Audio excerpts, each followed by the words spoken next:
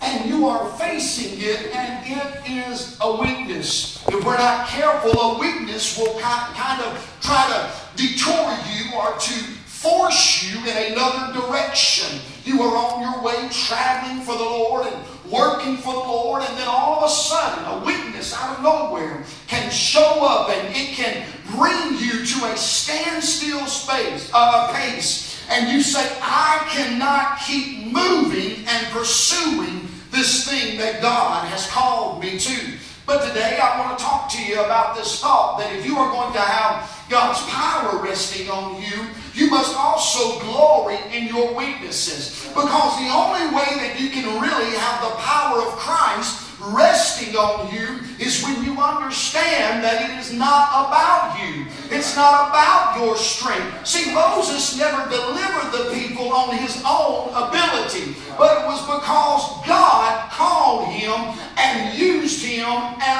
allowed him to do what he had been called to do. See, Samson never brought victory to the people because of his ability, but it was the ability that came from the Holy Spirit that was empowering him. You understand, Gideon never saw victory because he was such a valiant man in himself, but it was when he brought the troops down to 300 that God's power rested on him and victory was brought when they went against the Midianites. So if you are going to have power, if you're going to have empowerment from God, you have to understand that you in yourself are weak. So we look at this opening of Paul. Paul writes these words. Paul says that I at one time was a man that has done many great things. See, Paul was a man that at one time was a Jew of all Jews. Paul in Acts 7, he was a man that consented to the death of Stephen. Then we see in Acts 9, he finds Christ and Christ saves him and he begins to walk out his relationship with the Lord. This man, before he found Jesus, was a scoundrel. This man, before he found the Lord, he was persecuting church members. He was going from house to house and he was doing whatever he could to stop the ministry of the church. But then when Paul found Jesus Christ, the Bible says right here in 2 Corinthians chapter 12, let's go to verse 1 if you would. Paul says that I had an experience with God. He said it was expedient for me doubtless to glory. I will come to visions and revelations of the Lord. He goes on to say, I knew a man in Christ above 14 years ago. Whether in the body I cannot tell, or whether out of the body I cannot tell. God knoweth, such a one was caught up in the third heaven, that place where none of us have been. We've been in the first heaven, being Dennis, when we flew to Nicaragua. We were in that first heaven, that place where the birds and the planes are at. And then we've also seen few go into the second heaven, as we've seen men on the moon and men go into space. But none of us have gone into the third heaven, where God Almighty sits and reigns. The Bible said that even there Jesus is at the right hand of the Father, forever making intercession for His people. But Paul, this great man of faith, said that he was in the Spirit and he was called into the third heaven. But when he was, there was a chance in himself that he would begin to boast about just how good he was. Have you ever known anybody to begin to boast about where they've been or what they've done for the Lord? Have you ever seen anyone begin to talk about if they could just get to them and pray for them, or if they could just lay their hands on them, if you could just come to my church or come to my conference or come to my revival, then you would see breakthrough. See, when a man begins to be puffed up and prideful about what God has done in them and forgets that it is not because of who they are, but because of the power of Christ that rests upon them, that's when you have what we are looking at tonight take place. Because the Bible said right here, Paul said that so he would not become glorified or prideful in himself, he was given a thorn in his flesh. You talk about a terrible gift. Have you ever received a bad gift? Have you ever opened up a gift and said, hey, you can just have this gift back? I got a father, I love my dad dearly. But he is the hardest man to buy a gift for. You can buy him something and he's just, looks, my mom's the same way. It's just like you can get them something and it's something you know they need, but there is never like an overjoy about receiving. Now don't tell her I said this, okay? Because she will be upset. But have you ever known somebody to be hard to give a gift for? Or have you ever been given a gift that you were just like, I don't know if I need this. But that's what Paul calls this thorn in the flesh. Paul says it was a gift. Now, I don't know about you, but if I was Paul, I would be saying, I think you need to take this gift back. But the Bible said he was given this gift, and this gift was a thorn in the flesh. In my days, I've had many of different splinters in my hand. And sometimes those splinters can fester up. And over time, they can begin to irritate and agitate. And there's also been some times where you would have to kind of peel that skin back to just get that splinter out, because if it stayed any longer, it would cause a lot of trouble. There was one time in our other church in North Carolina, I stepped off the steps that day, and I had a pair of Crocs on as normally I do when I'm just kind of lounging around. And we had a flood in the church, and I stepped off the stage, and when I did, one of the screws for the pews went through my foot, and it was such pain. And that's really the only thing that I can relate this pain to, because the word that Paul uses for a thorn in the flesh is not just a little splinter, but it is a stake. It is a wooden stake, and he said that it had been put into his flesh. Now, when you look at this thorn, you understand that this thorn was not just something that he could just say, well, it's no big deal. But this thorn was something that would nudge him and begin to irritate him and begin to bother him and begin to show him that he was a little weak, maybe where he thought he was strong. For the Apostle Paul, there's been many different ideas of what this thorn could have been. For Paul, some say it could have been his eyesight. For others, they have said that this thorn could have been something like the Judaizers that we see in Acts 14 that would hunt him down on his missionary journeys and cause disputes and cause troubles when he would preach the gospel. For some, they have said that it could have been some mental issues and temptations that he was dealing with. One thing that I have gathered from this study of this particular passage is that I think maybe one of the reasons we don't know what this thorn is because if we knew what it was, someone may lose a little confidence in the Apostle Paul. Because your thorn is not my thorn, and my thorn is not your thorn. But one thing I do know is everybody doesn't need to know what your thorn is. Because the fact of the matter is, Paul was not in sin. This was not a sin issue. This was not a heaven or hell issue. But this was something that when he would work for the Lord, this weakness would pop up and he would have a feeling as if he was inadequate to do what God had called him to do. This man who had preached to the masses, this man that had been on a shipwreck but saw all the passengers survive. This man that had prayed for the dead and the men had came back to life. This man that had prayed for the demoniacs and the demon spirit left. This man that had seen jail cells open. This man that when he was on missionary journeys had to be dropped out of a basket just so he would survive. This man that later we would know to find out wrote was responsible for writing 3/4 of the New Testament. His writings have been smuggled into countries that did not even allow the Bible. His writings, like Colossians chapter 1 verse 27 that says, Christ in you, the hope of glory. His writings like Galatians 2 and 20 that says, I have been crucified with Christ, nevertheless I live. His writings like Philippians 4 and 13, they've been put on t-shirts, they've been read in jail cells, and they have seen many people saved and sanctified and filled with the Holy Ghost. But we've got to understand tonight, this man had a thorn in his flesh. This man who spoke many different languages. This man that has given us doctrine that we live and govern our church by had a thorn in his flesh. And today we live in a supernatural society. We live in a society that says that we should not be dealing with anything like that. But today, under the sound of my voice, there's people even in this room that probably are dealing with physical thorns. Physical thorns of sickness that you have prayed for, but yet it has not left.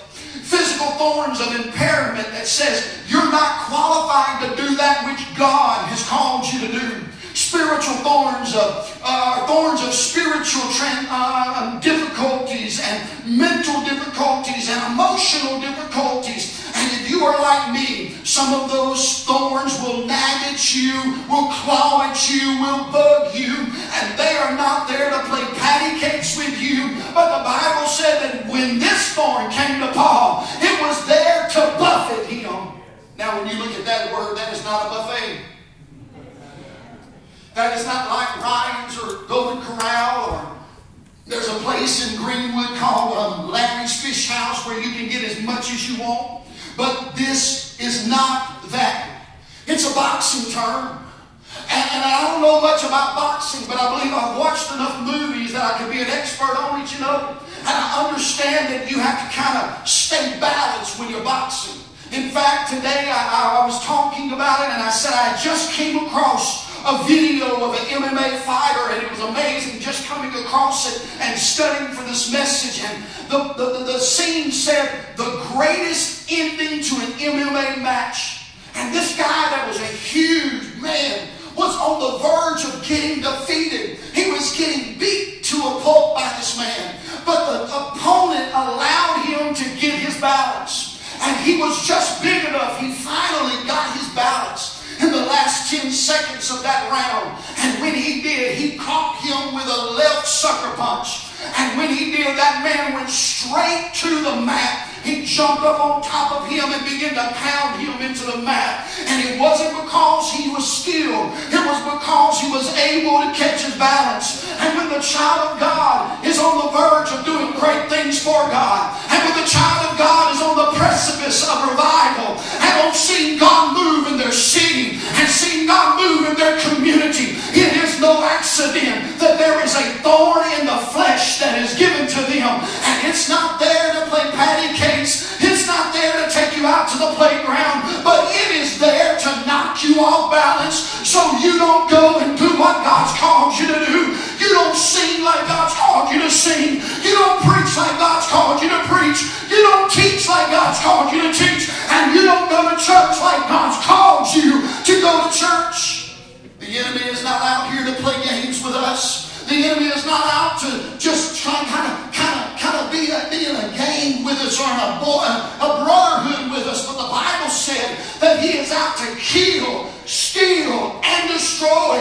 And he brings a thorn in the flesh, and he pricks you and nags you so that you will not do what God has called you to do. And the simple response for every child of God is to pray. When something bad happens, we pray. And rightfully so. And Paul did the same thing. The Bible said that Paul began to plead. He said, "Dear God, would you remove this thorn?" Now, growing up, I was introduced to many different kinds of theology. None more egregious and off base than this name it, claim it theology that says that you can pray and get what you want if you believe enough, if you have enough faith. But that doctrine is debunked right here, because the Bible said that he prayed 3 times. He asked God 3 times, Lord. Can you imagine the first time this great man of God, who had seen the dead rise, seen jail cells open, had been rescued at the midnight hour, can you believe it when he would kneel down and say, "Dear God, would you take this thorn out of me? Would you heal my body? Would you remove these thoughts from my mind? Would you take this impairment from me?" And it didn't happen. Second time he would pray and nothing happened. The third time he would pray and nothing happened. But there came an answer from the Lord. Could it be that God is preparing us for something greater?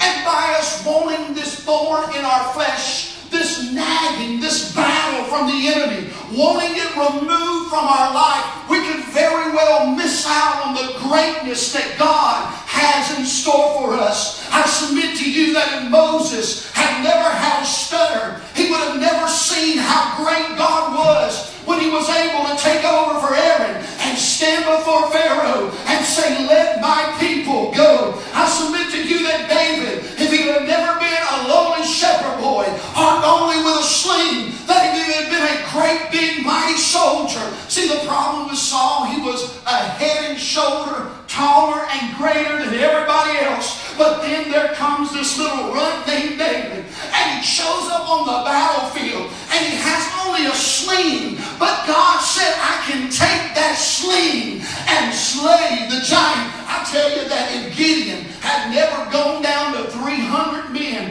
and had only a pitcher with a light on the inside, that he would have never seen the goodness of God like he did. Because the Bible said with just 300 troops that he busted open that pitcher, he shone the light against the enemy, and God brought them great victory against the Midianites. Because God can do supernatural things when we allow Him to take us in our weak state so that He can do great things for His kingdom. In fact, I believe that if the church would get a hold of John the Baptist and his theology, could the church one more time say, "He must increase and I must decrease"? We have a lot of superstar preachers, a lot of charismatic preachers that seemingly have it all together. I believe God needs to see some more John the Baptist that will stand up, that have only been eating some honey and some locusts, and don't even know what theology is, but knows what thus saith the Lord is, and God can use them for His glory. In this passage, Paul, he prays, and God says no. So there's a thorn, there's a prayer, and then there's a response. God's response is something unique.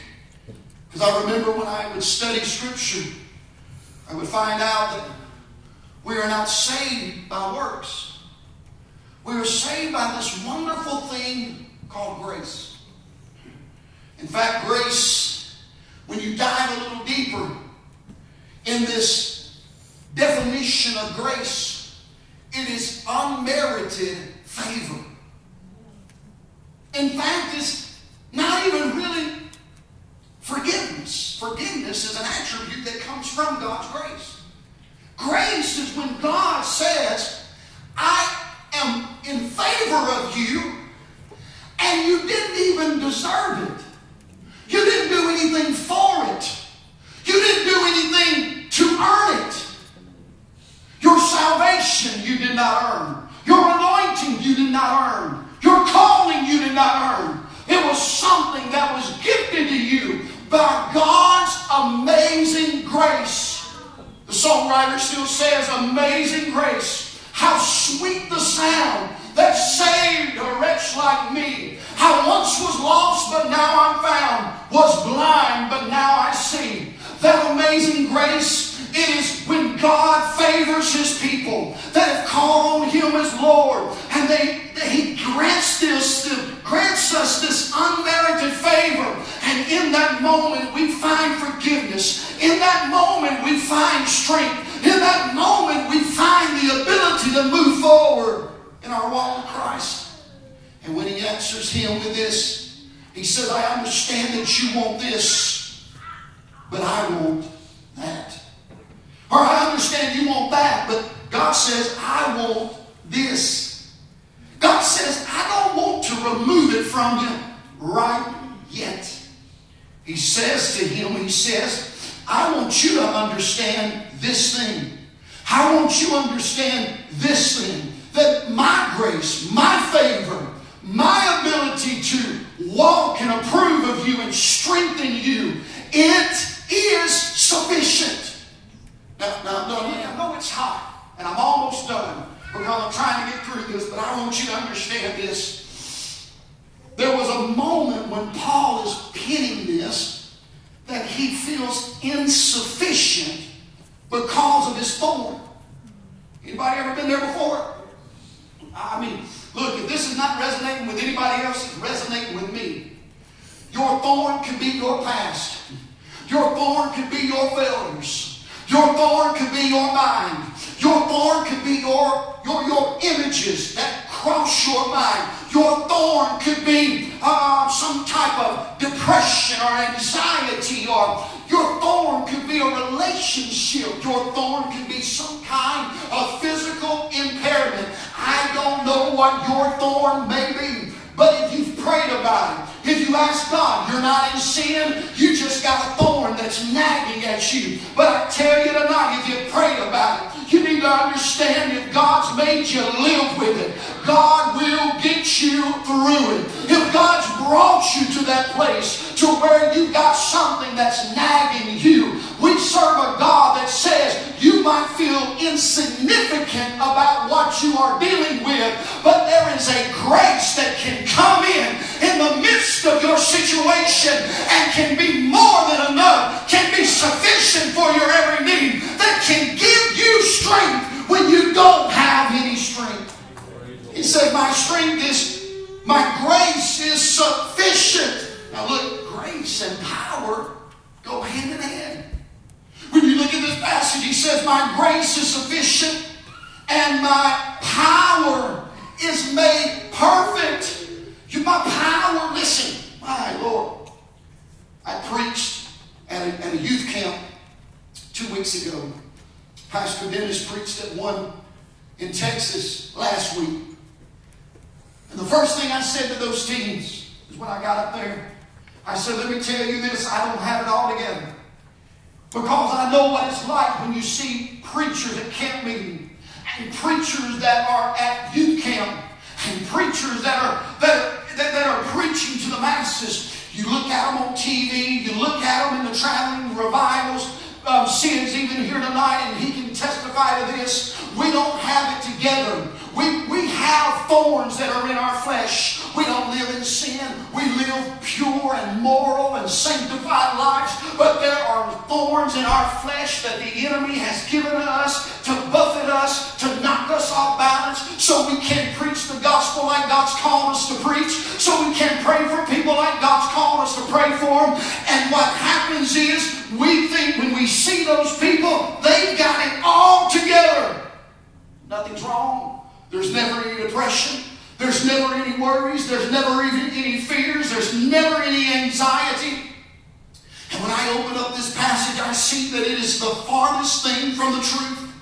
Because the strength of God, hallelujah, is not made perfect until the weakness of the individual is understood. Can I say that again? The strength of God is not made perfect. That means that God's power is not brought into a completed work until the one that is to be used from God understands that they are weak in themselves. Why is it? Well, the Bible tells us about a story when they had revival that broke out in Samaria. I believe it was in Acts 8. And there was a sorcerer there that said, I want to know how I can buy that which I have seen. And the Apostle Peter looked at him and said, you don't even know what you're talking about, because this is not of man, but it is of God. And I just want to tell somebody right here, the weakness that you're feeling is not what's going to bring you down, but the weakness that you're feeling could get you in alignment with the true power of God, so that when you preach, it's not you. So that when you sing, it's not you. So that when you pray, it's not you, but it's Christ that lives within you. Say amen to somebody. Oh, I'm really struggling with whether to preach this tonight or not, because I know that this is revival night. I told Dennis I've got many messages that people have never heard before, but the Lord dropped this into my spirit. And as he says this, he says, The only way that you're going to get the power of God fully operational in your life is to understand that you and yourself have weaknesses. You and yourself have things that nag at you, and those things that want to bring you down, those things that you are compelled, or something that would cause you to walk in sin, and the enemy comes in and wants to knock you off balance because he knows if he can, he will thwart the plan of God for your life. So what do you do, preacher? There's a thorn, there's a prayer, and there's a response. But number 4, there's Paul's response. There's a thorn, there's a prayer, there's God's response, but then there's Paul's response. Paul, and all of his wonderful accolades, and all of the great things that Paul had to brag about, it was his spirituality, being brought into the third heaven. Before he was even a Christian, he was a Jew of all Jews. His zeal was like none other. This man had such intellect. It would make every one of us look as if we are uneducated next to him. This man that could stand before a prince and also stand before a pauper. This man that could preach before people at Mars Hill and also preach before people on the island of Melita. This man that could eloquently write to churches like the Corinthians, but then also just get real with it to people like he did Timothy and Titus. This man understood that the only way that he was ever going to embrace the true power of God was when he understood that when he gloried in his weakness. I don't know if it was his eyesight. I don't know if it was his mind. I don't know if it was the Judaizers. But I can just hear Paul in the jail cell saying, "Oh, I thank you, God, that you've allowed me to realize that I'm weak. I thank you, God, because now I know that I can only do all things through Christ who gives me strength." I can hear Paul when he was preaching to the rulers like Herod and Caesar and all of these other individuals standing before them, and they would say, "This is the man that we've heard so much about." I can hear this sophisticated, educated man stand before them and say, "I don't know what you heard, but what you heard, it's not about me. It's just simply because God chose to drop a treasure inside of an earthen vessel, and I've gone a lot of days hungry, and I've gone a lot of days full, but what I understand, that God is my source, and everything that you heard, every report that you heard, everything that's taking place, it's not because of who I am, but if God be for me, who can be against me? It is Jesus that has done the work in my life."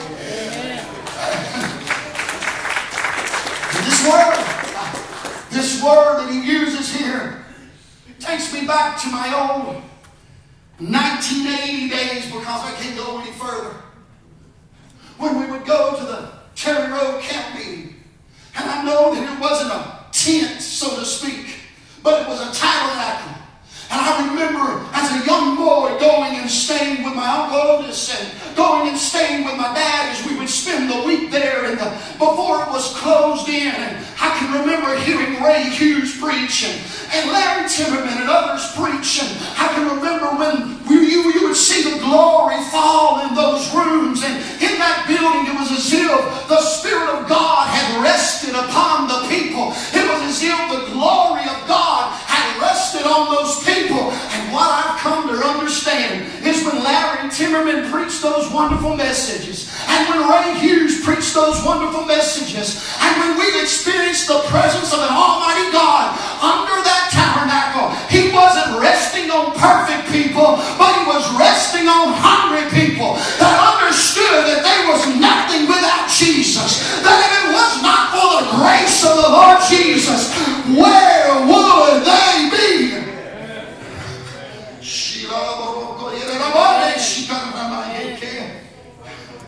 So as I wrap message up.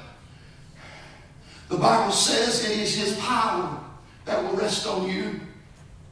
That word for power is akin to the word that is used in the book of Acts, dunamis, relating itself to the Acts and the apostles and their ministry.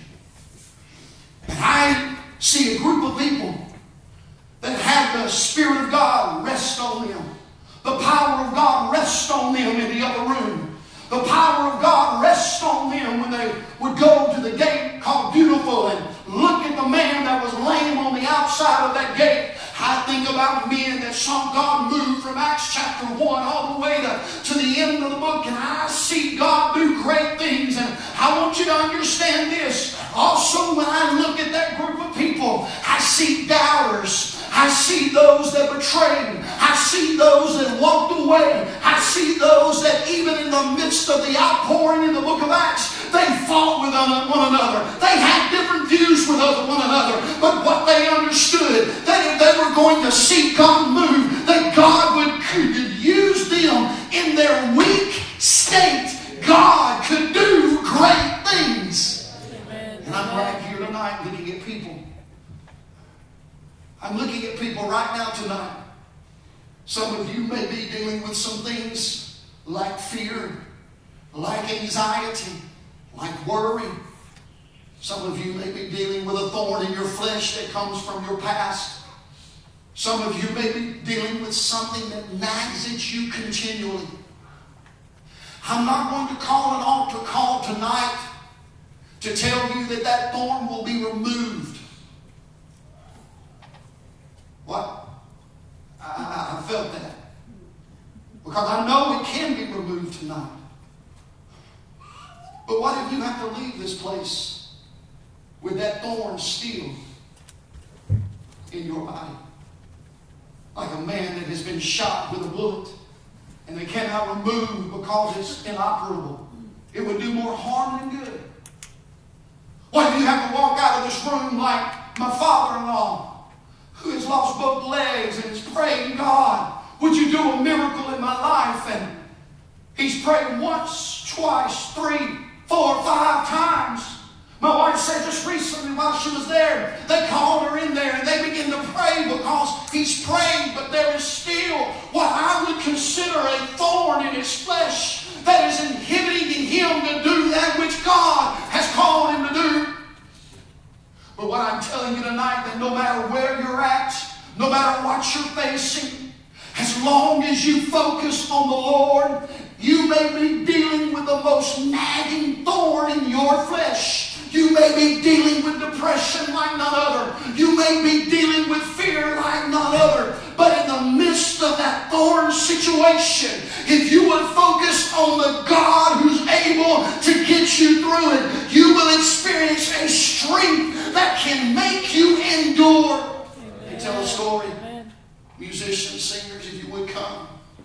They tell a story of when they first started building elevators. They would not have enough elevators for all of the floors. 4 or 5 different stories, and you would have more people than there was room for them on the elevator, so they had to wait. You ever been in an elevator or a hotel where the elevator was broke? And Lord, you had to take the stairs. You didn't want to take the stairs because you didn't like stairs. Well, they said these people began to think about what they could do. They said, what can we do to make these people feel like their weight is better? Well, what they did was, if you've noticed in a lot of hotels, they've installed mirrors. Anybody been there before? I've been in hotels in New York and other places, Boston, and there are elevators and places in these areas where there are mirrors everywhere. Well, they said, we're going to put mirrors everywhere. Well, the reason for that was that when they would be waiting on the elevator, they would be caused to focus on something else. In fact, they would focus maybe on a hair that was out of place, a jacket that maybe needed to be fixed, or an article of clothing that they maybe needed to be fixed or adjusted. But oh, the child of God, while they were waiting for God to show up and remove that thorn from their life, would just focus on the right things while they wait. Not focused on when it's going to be removed. Not focused on when it's going to be let go. Not focused on when it's going to all of a sudden get better. But focus on the fact that you serve a God that said He is a present help in time of need. And when you are in the valley of the shadow of death, you do not have to fear any evil, because He is there with you. And Psalms 121 says, I will lift up my eyes up to the hills. From where comes my help? My help comes from the Lord. Stand with me.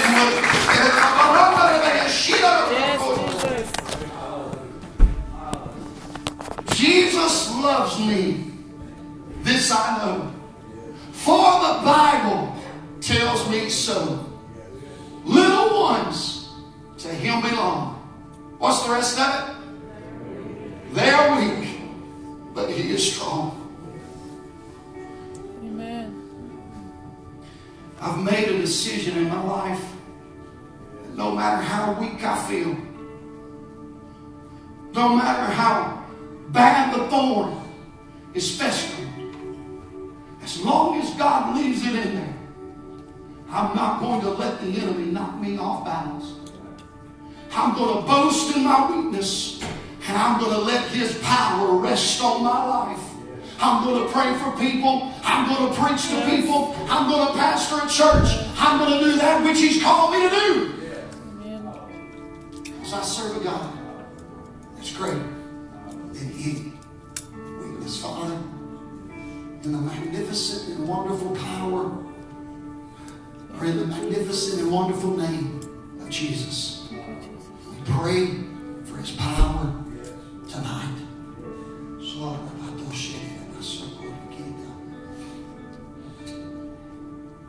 All eyes closed, no one looking around. You're dealing with weakness. You're not in sin. You're not straying. You're still living for the Lord. You're still living for Jesus. You're still serving Him. You're still in church. But there's a thorn. Every now and then it'll prick you. Every now and then it'll nag you. Some of you, it may not be every now and then. It may be every time you get up to do something for God. You feel that you are on the verge of doing something great for Him, and then that thorn just kind of, the messenger of Satan just kind of twists and it knocks you off balance. Maybe it's a physical thorn. Maybe it's an impairment that you don't have any control over, and you don't think God can use you. Maybe it's fear, maybe it's worry, maybe it's mental. None of those things are anything to be ashamed of, but do not let that thorn, do not let that thorn in your flesh cause you to not do what God has called you to do in your life. I'm not asking you right now to come down, but if you're here and you say, I'm dealing with something, I'm dealing with a thorn, it's festering. It nags at me. It nags at me. I feel like I'm too weak. I feel like I'm not good enough.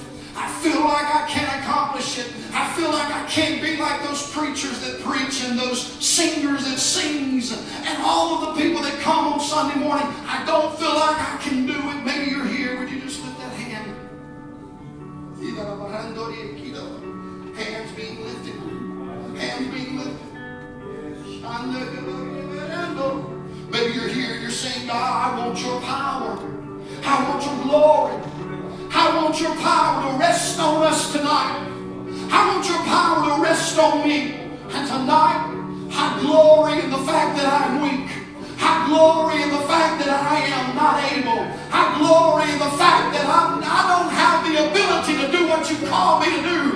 But if I give you what I have, you can do exceedingly. You can do abundantly more than I ever dreamed of.